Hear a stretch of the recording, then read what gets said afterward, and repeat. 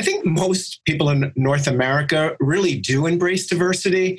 And if you stand behind that message, it's really hard to argue with that. For any company, the whole world is sort of your consumer. It's funny. It's like it's going from the selling model to the serving model. Before it was like let me just tell you all about me. And now it's much more about kind of how can I serve you more as a community and bring you into the story and the brand versus just kind of hitting you over the head with the brand. Some people think that this is just a moment in time. It is not a moment in time. I've been in this business long enough to see now the fervor and interest in building lasting systemic programs to create change. This is the CMO and Joe podcast. We interview today's most inspiring chief marketing officers and savvy marketers of lucrative direct-to-consumer e-commerce companies, bringing you insightful stories and tips on marketing, sales, branding, and much more. We bring you the best lessons from the best. Let's get started with your host, Joe Momo.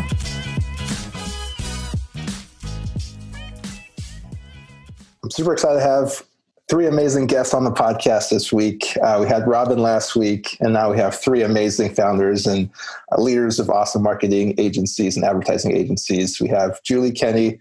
She's the co-founder of Second Spark. It's an agency that pursues the progress of the healthcare industry, and they've worked with many billion-dollar healthcare pharmaceutical brands. We have Todd Evans. He's the president and CEO of Rivendell Media. They're a unique media rep firm that specializes in the LGBTQ consumer. And then we have Michelle Flowers Welch, the chairman and CEO of Flowers Communications Group, one of the nation's top multicultural integrated marketing agencies. Welcome to the podcast, guys. Thank you for having us, Joe. Thank you, Joe. Yeah, so I like to start off with a little challenge in the beginning.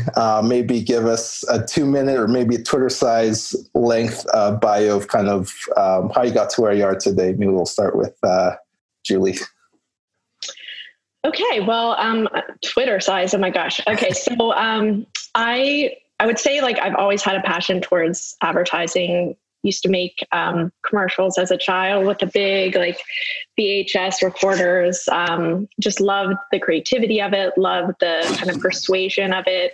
I probably couldn't tell you what the brands are that we created commercials for. It's probably more for a Saturday Night Live skit. But I went down that path, went to school for advertising, went through my entire 15 years of different advertising agencies, some small, some in a big kind of holding company. And then I left kind of trying to create something that was really unique and needed in the industry. So we left and founded Second Spark and kind of have been building and reimagining our company as the industry has changed over the course of the past 11 years. And that's kind of how I've gotten to where I've gotten. Awesome. Thanks, Julie. How about you, Todd? Oh, yeah, mine was just kind of by chance. I was in the printing industry for about a decade, and my friend I became friends with the founder of the company, and I was instantly fascinated with the business. And he was a one-man store at the time, and I was like, Joe, I really think I could do something with this. And I tried to make a deal with him. I worked for him for a little bit, and I said, I'll try and bring in the business. He didn't think there was enough business at the time. And unfortunately, he had an asthma attack right after that and died in the city. And his partner had to take it over, and I waited as long as I could. We were friends, and he would tell me how his days were going. And one day he said, I'm ruining this business. I'm going to have to do something. I'm going to go to a business broker. And I said, no, you're not going to go to a business broker. I'm going to figure out how to buy it. And so I bought the company in 1994. And it was started in 1979, but I do have an affinity for it. I doubled the sales every year for 10 years, right to 9/11. 9/11 became much harder after that. And that's just really how it was. I did have a passion for it. When you're involved in a cause that's also your business, it's hard not to have a passion for it, I would say. Absolutely. Oh, no, I love that. And how about you, Michelle? Joe, I have known that I wanted to have my own business since I was a little girl. So I toyed with all kinds of entrepreneurial activities as a little girl. I didn't know what that business would be, however, until I stepped into Golan Harris Communications, now known as Golan. It's a major general market PR shop. But while I was at Golan, I then developed this passion for multicultural marketing, which Golan did not do. So I left Golan, I went to Burrell, and under the mentorship of one of the pioneers in the industry, Tom Burrell, I learned the business of multicultural marketing, and left after a few years with his blessing, of course, to start Flowers Communications Group. So this is a childhood passion that has now come to fruition for me. Absolutely. And congratulations on being recently named to Forbes America's Best PR Agencies 2021 list. I am extremely proud of that. It was very unexpected, and sometimes those are the best wins when you least expect something wonderful and dynamic to happen to you. Absolutely. I love that. Yeah, I just want to switch gears real quick. Obviously, we're in a pandemic the last few months, and yeah, things have been quite crazy. I mean, actually here in Canada, but also in the States and around the world. How have you guys been able to fare with the recent few months of lockdown and quarantine and whole pandemic? I mean, I can take that one first. So being in the healthcare industry and a customer engagement agency, we are very prosperous during this time. And fortunately, many of our clients actually are helping in this pandemic. So whether it's coming up with a vaccine or creating masks or ventilators, all of which we are working with those companies, they're in need of a lot of help. So we've been very fortunate in that we've been able to grow actually during this time. Recently, we were just featured on the news because we created a pandemic pod for our employees' children. So that the mothers, who many of my employees are mothers of elementary school children, we've actually hired a teacher so that they could come into the office and collaborate where needed, but being so safe during this time. So we kind of created this pandemic pod and have been doing really well. Oh, nice. For you, Todd, I'm curious, how has COVID impacted LGBTQ media? Well, it's been tough, I have to say. As far as the office goes, when we had Hurricane Sandy, we're on like the most major road in New Jersey, right outside New York City. And we didn't have power for 3 weeks, 21 days at the office or my home. So that was how we kind of learned how to work remotely and do everything remotely. So this hasn't been bad as far as the workload goes. But what's really been a challenge for the titles that I represent in the media properties is their distribution. A lot of them being bars and business establishments, and they've been closed. So while we had no real downturn from our clients, everything was sort of status quo. Most of my biggest clients said, we're not increasing, we're not decreasing, we're staying the same. I have had a challenge with the media properties and actually being able to get the message out. And I will say, though, but most people in media have been pretty reasonable and pretty much understand that, so we just have you have to be a little limber and flexible. But like in my business, circulation and frequency or even quality, if it's a digital format, it's all based on the revenue that comes into them. So I always say everything's artificially low if times are not as good. So we're going to have to see. But so far we're managing well. I figure we got this far. Got to get to the next summer, and I think by Pride we should be back to normal. I'm hoping. Cross my fingers. Fingers crossed. Joe, we have really had to jump in during this point in time, given the disproportionate impact of COVID-19 on African American and Hispanic communities, where we are 3 times more likely to contract the virus, and then much more likely then to die as well. So we have really upped our work with government entities and institutions. We're working right now with Cook County, the county in which Chicago is located, on a Mask Up campaign, really pushing people to utilize their masks and to exercise proper hygiene to prevent the spread. Chicago is a hot spot right now. We were just tapped about a week or so ago by Chicago Mayor Lightfoot to lead a Protect Chicago campaign that also is focused on wearing masks and other preventive measures, and utilizing advertising properties and public relations vehicle stories, earned media to get the word out, especially during this holiday season. The mayor really wanted to kind of drill down and make sure that people were staying home as much as possible. So we've been deeply engaged in a lot of that work. Well, very nice. Speaking of staying home, I'm in my own little pandemic pod here, trying to stay safe.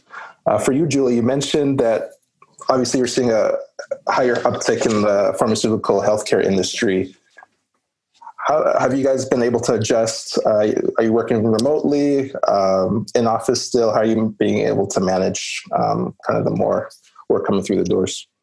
Well, so we're based in Pennsylvania, and we had a lockdown where we were all virtual. I mean, our business is definitely, we're all able to work remote. As restrictions kind of were removed, we just found, and numbers started to go down because we do a lot better in collaboration mode.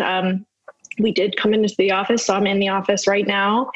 I mean, many of our clients are really looking for other ways to engage their audience, because right now they, whether it's a sales rep trying to talk to a doctor, how do you do so in a virtual setting that's far more than a Zoom call? And so we're really trying to figure out that and crack that nut of the best engagement methods for our healthcare companies that are really trying to figure out how to reinvent themselves in a way of how they typically have gone to market with their sales reps. Okay. And not to stay on the pandemic topic too long, I'm sure our listeners can get bombarded by the media and news all day, but I'm curious, we have the pandemic on the news. We also have the racial protests, demonstrations as well. Black Lives Matter.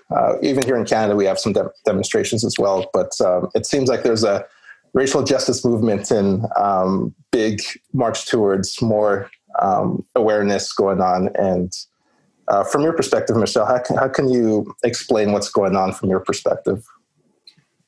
Joe, in the 30 years we've been in business, I have never seen such a major shift in the consciousness of corporate America and across a multitude of institutions to address racial inequality, injustice, and discriminatory practices. The focus on programs and policies and meaningful actions to improve the quality of life in communities that have been disenfranchised has been tremendous. So many people want to land on the right side of history. As I said, I've been doing this for 30 years and I've never seen this kind of momentum. This is the second civil rights movement, so you want to be on that right side. So we are seeing the collective hard work of billions of dollars now being focused on affecting change and moving our country in the right direction. Some people think that this is just a moment in time. It is not a moment in time. I've been in this business long enough to see now the fervor and interest in building lasting systemic programs to create change. Absolutely. And speaking of diversity, Todd, from your perspective as well, how has things changed from when you first started to today? Well, On the pandemic side, so the first thing we thought, there's print and digital, right? So we thought, oh, there goes print, like thinking that the demand, and print is still very much king in the LGBT community because most of our distribution of the media is within LGBT neighborhoods and so on.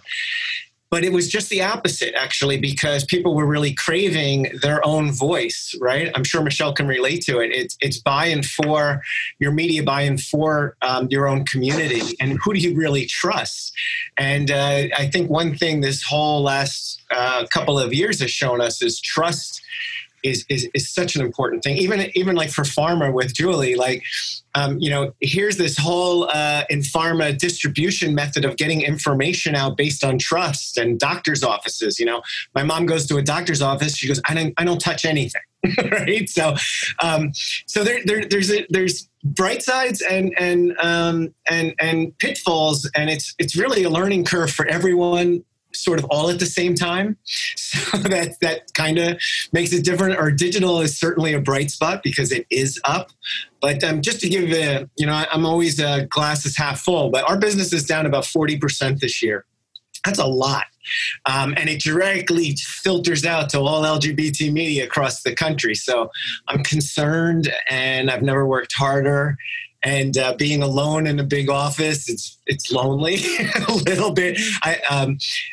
Any agency can tell you that collaboration of ideas, even now doing this together, it makes me feel great, right? Just to hear other people's views on different topics, and makes me feel like, oh, I'm not alone. I'm not the only one thinking that. So that's sort of where it stands. I hope I answered. No, that's perfect. I got to say, though, about Todd. So we work with Todd, obviously, under Titanium, and he is probably one of the most positive, fun people to be around. His energy is just infectious. So I'm sure you're hearing that now, but just love the guy. Yeah, I can feel the positivity radiating off my Zoom screen, so I can attest to that too. I need it. Julie, I'm curious. Todd mentioned that, you have to stay positive in ups and downs as a leader. For you personally, as an owner and leader, how have you been able to personally grow throughout your journey? Well, a lot of what we do, as you're kind of leading an organization, my partner, Beth Cross, and I, we challenge ourselves regularly listening to podcasts like this one, whether it's reading a book from other industries to kind of get new ideas and new perspectives, which is another reason why we joined Titanium.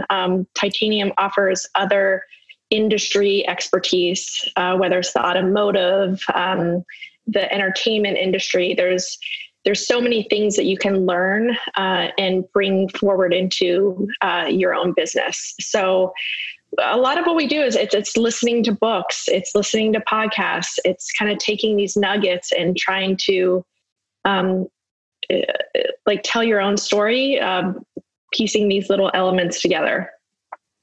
Oh, that's awesome. I have to echo what Julie said about Titanium and the collective.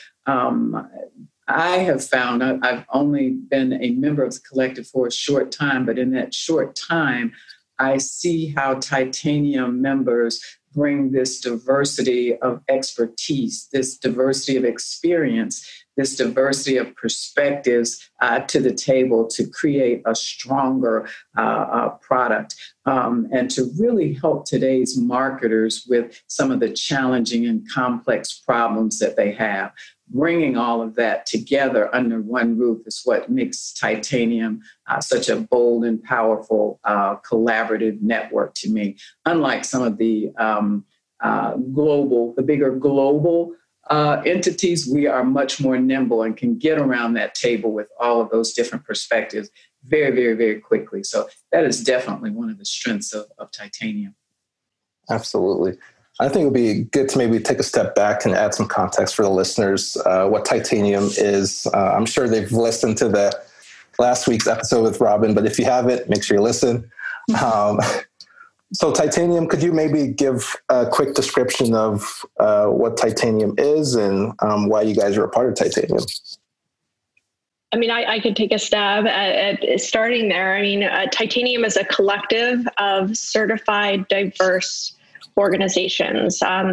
We have everything from market research companies to like Michelle and her company of Multicultural, to media companies like Todd, all the way to like analytics. So when you think about your a brand in the marketing space, they touch all the different companies that we all have under the collective.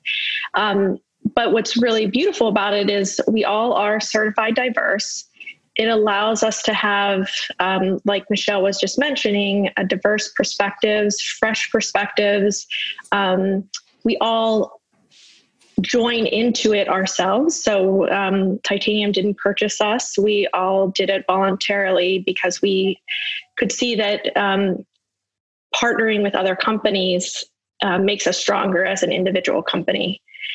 So that's what I would say about Titanium. It has been really valuable to us and valuable to our clients because they are able to tap into the diverse thinking that we offer. Sure. You know what I always say, just to add on to what Julie says, is there's nothing more empowering than knowing who to go to for something that you can't do. Right. And even if somebody can't in the group, I could say, oh, I know Julie's in pharma, so she's going to know someone that could probably put this together for us. Absolutely. And just to kind of go on that point too, you guys are best in class. You guys are experts in your individual fields and areas of expertise. I'm always curious when I have people like you guys on the podcast, what's been maybe a campaign or marketing execution that you guys are really proud of that you want to share with the audience, and what made it so successful? So I will say that what I'm very proud of at our organization is, as we think about kind of where we are today with marketing and marketing to consumers and to, for me, healthcare professionals as well, there's a high level of personalization that's needed. And part of what we always say is that a doctor is a consumer first. They're going through the same exact experiences that all of us. They're touching the same brands as anybody else. So they're used to those experiences and they expect them. And so one of the things that we created as an organization is a platform and a product that allows us to be hyper-focused.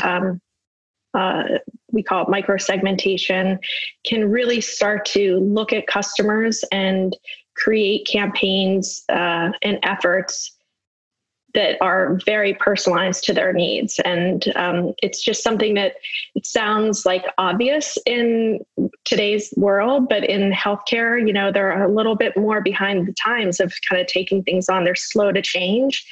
So we've been able to pull that expertise from other industries and have created a product that our clients are buying and are seeing tremendous value in, and how they can actually look at their data, look at their customers, and then do hyper-personalized communications to them.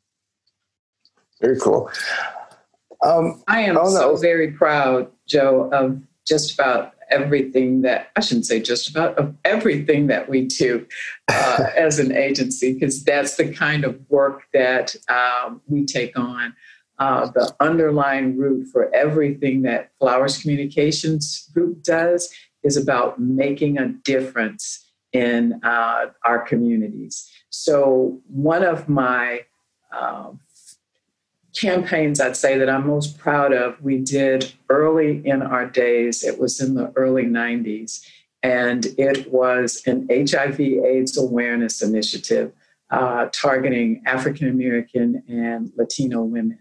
And it was in the days when people were not stepping up to let you know their status. It was, pre-Magic Johnson, around that stage and place. So I was extremely proud of our ability to be able to work with this group of women who were HIV positive and to work with them in a way where they were not afraid to tell their stories and to show their faces and do work that would help other women take preventative behaviors. So I can see today the pictures of these women in the Chicago Sun-Times with their names under it and their stories told in ways that weren't being done at that time. So I'm really proud of what I think was some groundbreaking work that we did to help make a difference in communities. Absolutely. No, I love that. And Todd, I want to ask you too, have you received any backlash from any campaigns, LGBTQ specific media campaigns? Thank goodness, no. But, clients are always concerned about it, but we always say if you're going to pursue this market, you have to do it in an authentic way. And if you were to get any backlash, you should have a statement prepared and be ready to stand behind it. And we've never, there's over the years outside of what I do, there's been, I think, way back in the 90s, Levi's, and I think Disney, when they did Gay Days at Disney, had a little backlash, but both of them reported increased sales and increased attendance soon after. So, I mean, I think most people in North America really do embrace diversity. And if you stand behind that message, it's really hard to argue with that. For any company, the whole world is sort of your consumer. And one thing I wanted to point out about Titanium is Titanium's the agency of record for Ricoh. And, Ricoh is a conservative Japanese company. And I think one of the reasons they ultimately chose Titanium was because of that diversity perspective, right?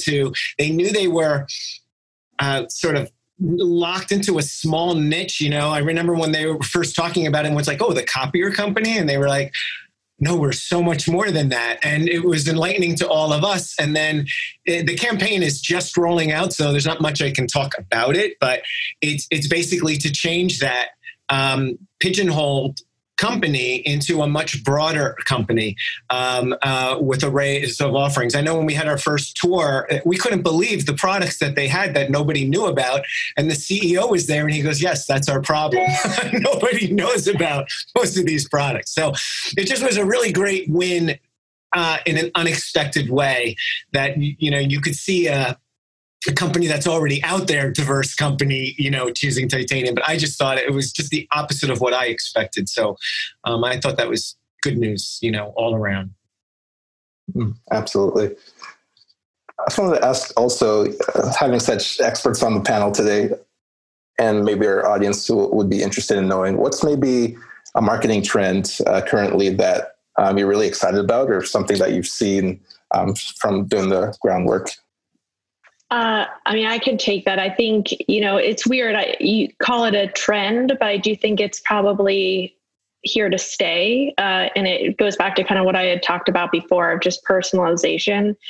We've seen a market that went from kind of this mass media approach of kind of the top of the marketing funnel, focusing there into the masses. And we're seeing much more of a kind of a flipped funnel approach in an area where you really try to personalize to the individual and use those individuals to give your marketing more power.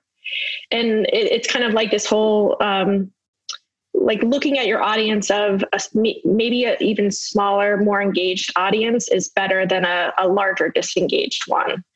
And I think that just goes back to how important personalization really is. No, absolutely. I think personalization, if you could segment and really speak to your audience, that's something that's always going to resonate. So that's great to hear. I'm excited about what is now purpose-driven marketing, where these brands are really putting their dollars behind work, as I said, that makes a difference. You don't have to isolate selling your products from doing activities that do good things in our communities, that help to build minority businesses, that help to provide educational opportunities for our youth. So you'll see now this emergence. McDonald's just unveiled this entirely new purpose-driven marketing initiative, from what the stores look like to the products to the diverse vendors that they work with as well. So that's a trend that's exciting me, the emergence of purpose with brands in marketing. Michelle, I totally agree with you on that. Just it's funny. It's like it's going from the selling model to the serving model. Before it was like let me just tell you all about me, and now it's much more about kind of how can I serve you more as a community and bring you into the story and the brand versus just kind of hitting you over the head with the brand. Mm-hmm. Mm-hmm. I love that. Don't hit people over the head. Yeah. In terms of what you guys do, because we have some marketers listening, what's maybe a misconception about marketing or even branding that you'd want to debunk? I think it goes back to just what we were just talking about of it's not about like hitting you over the head. It's very much about bringing you into the story, serving you in a way, kind of creating a relationship with you and caring about you as a customer versus taking you for granted. And particularly in healthcare, I think pharma gets a bad rap where everybody, I think, thinks based on what's been out there in the media of they're just there for profits, but very much so that's like the complete opposite of what we experience on a daily basis of like looking at the patient and trying to find every opportunity to connect with that patient so that they can serve them well and give them the relief that they need as a customer of theirs. I think I'd like to debunk the myth that it's a one-time sort of one opportunity, one engagement sort of approach. Marketing is about building a long-term, lasting relationship. So it's not about launching a product, leaving the consumer there until you have your next opportunity to talk to them, connect to them about something new that you may have in your brand portfolio. It's about building that connection with them from the moment you develop an initial relationship. For example, there's a lot of data that talks about the loyalty of multicultural consumers. So when you begin to build that relationship, you've got to continue it, and you will have that brand loyalty to support you, which is good for you during the ups and downs, economic ups and downs or brand ups and downs. You need that trust bank. You need that loyal base of consumers that continue to move you forward. So the misconception that it's all about one campaign, one opportunity to impact a client, especially a targeted group of clients, is something that we really try to help dispel and move people past. Absolutely. Do you guys feel like I'm sorry to ask the question, but we have a strategy called like our brand fan strategy. So we talk about it to our clients, but we also use it internally with our clients. And a lot of times, like our experience is always that our clients are kind of in that acquisition mode always, but lose sight of like you just mentioned, Michelle, that loyalty and kind of nurturing that relationship along the way, and kind of what are those steps in keeping them, engaged with you. And I was just wondering if you, outside of pharma, we definitely see like acquisition as a really important, like getting them onto a treatment or prescribing a treatment that they might not be familiar with. But then, the keeping them on and seeing the value of that and nurturing that relationship is one that we have to definitely push for. And I just didn't know if outside of the industry, if you experience the same thing. I think it goes across industries because people are always trying to grow market share, bring in new customers, bring in new users of their product. So it's up to us as strategists, as thought partners with our clients to make sure that they don't lose consciousness of the people who actually got them where they are. So we will oftentimes have a campaign, yes, that's focused on the acquisition of new consumers, but there is also a maintenance and a need to make sure that your existing customer stays excited. Because guess what? If you don't keep them excited about you and your brand, they may become acquisition targets for your competitors. So you want to make sure that you are doing both, bringing in new customers, but also making sure that your base of consumers is happy and satisfied, and you paid attention to them as well in your marketing initiatives. That is so true. I mean, I have seen that over and over. So in LGBT marketing, so much revolves around just June, Gay Pride Month, or Gay Pride parades. And I can't tell you how many companies have spent way more than our regular customers during that time to disappear, and then also disappear from the consumer's memory as well. And you balance that with a company, like everyone knows the Absolute story in LGBT media, but basically what they did is came into the market strong for a couple of years and then just have maintained that over the years.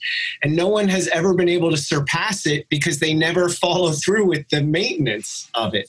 So it's just so true, because what it also does too as an investment for a company is it turns your customers into your advocates for your company in case you have a problem, you know? Yes. I remember Starbucks had that war on Christmas.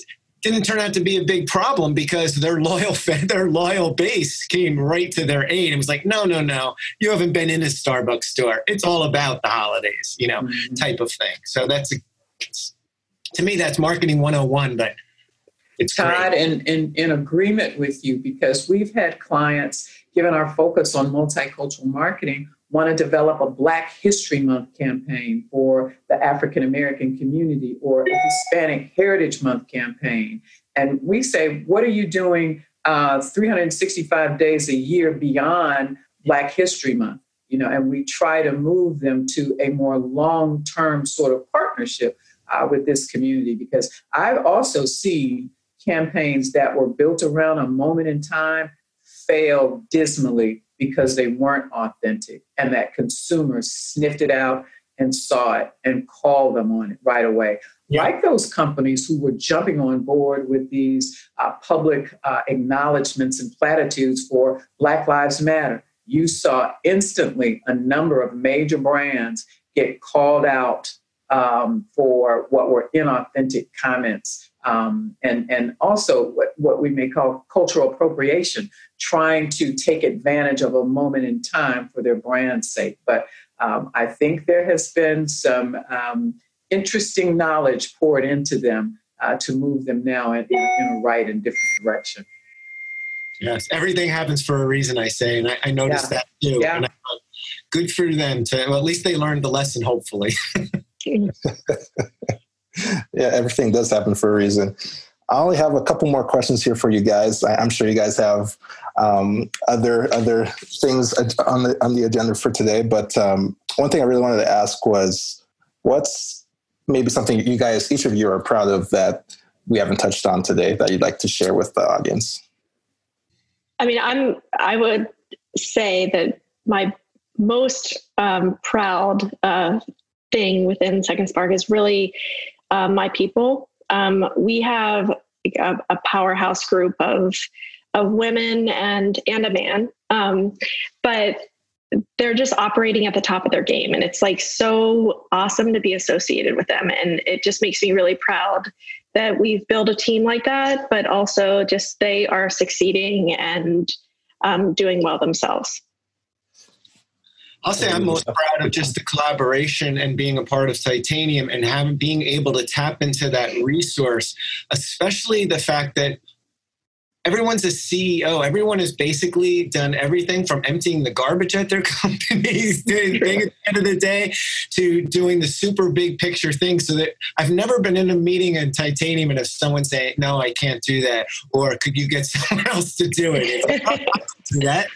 And that's what it takes as an entrepreneur anyway. You have to be willing to just get your feet wet and do it. We touched on mine at the beginning of the podcast. I'm extremely proud of the Forbes America's Best PR Agencies recognition, and am happy to bring that capability to the Titanium Collective. I provide that multicultural perspective and a strong public relations lens added to all of the diverse talent that's already around the table. So I'm very proud of that. Awesome, guys. And where can our listeners connect with you guys online if they have more questions or just want to reach out to you guys?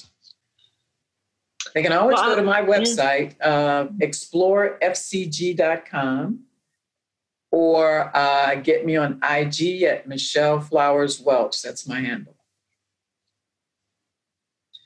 Same with the website, secondspark.com, which is 2ndspark.com, as well as LinkedIn. I'm Julie Kenny on LinkedIn. Awesome. Same thing, website, lgbtmarket.com or rivendellmedia.com or gaymarket.com or LinkedIn. I find LinkedIn is a good way to make that first connection to Todd Evans. Perfect. Yeah, I'll put all the links in the description of the podcast. It's been a real pleasure to have you guys on. You brought a diverse perspectives to the conversation. And since this is a marketing branding type of podcast, I like to always end the podcast with the guest saying a word or a phrase to describe their brand. So my last question to you, Julie, is what's maybe one word or phrase to describe Julie Kenny's brand?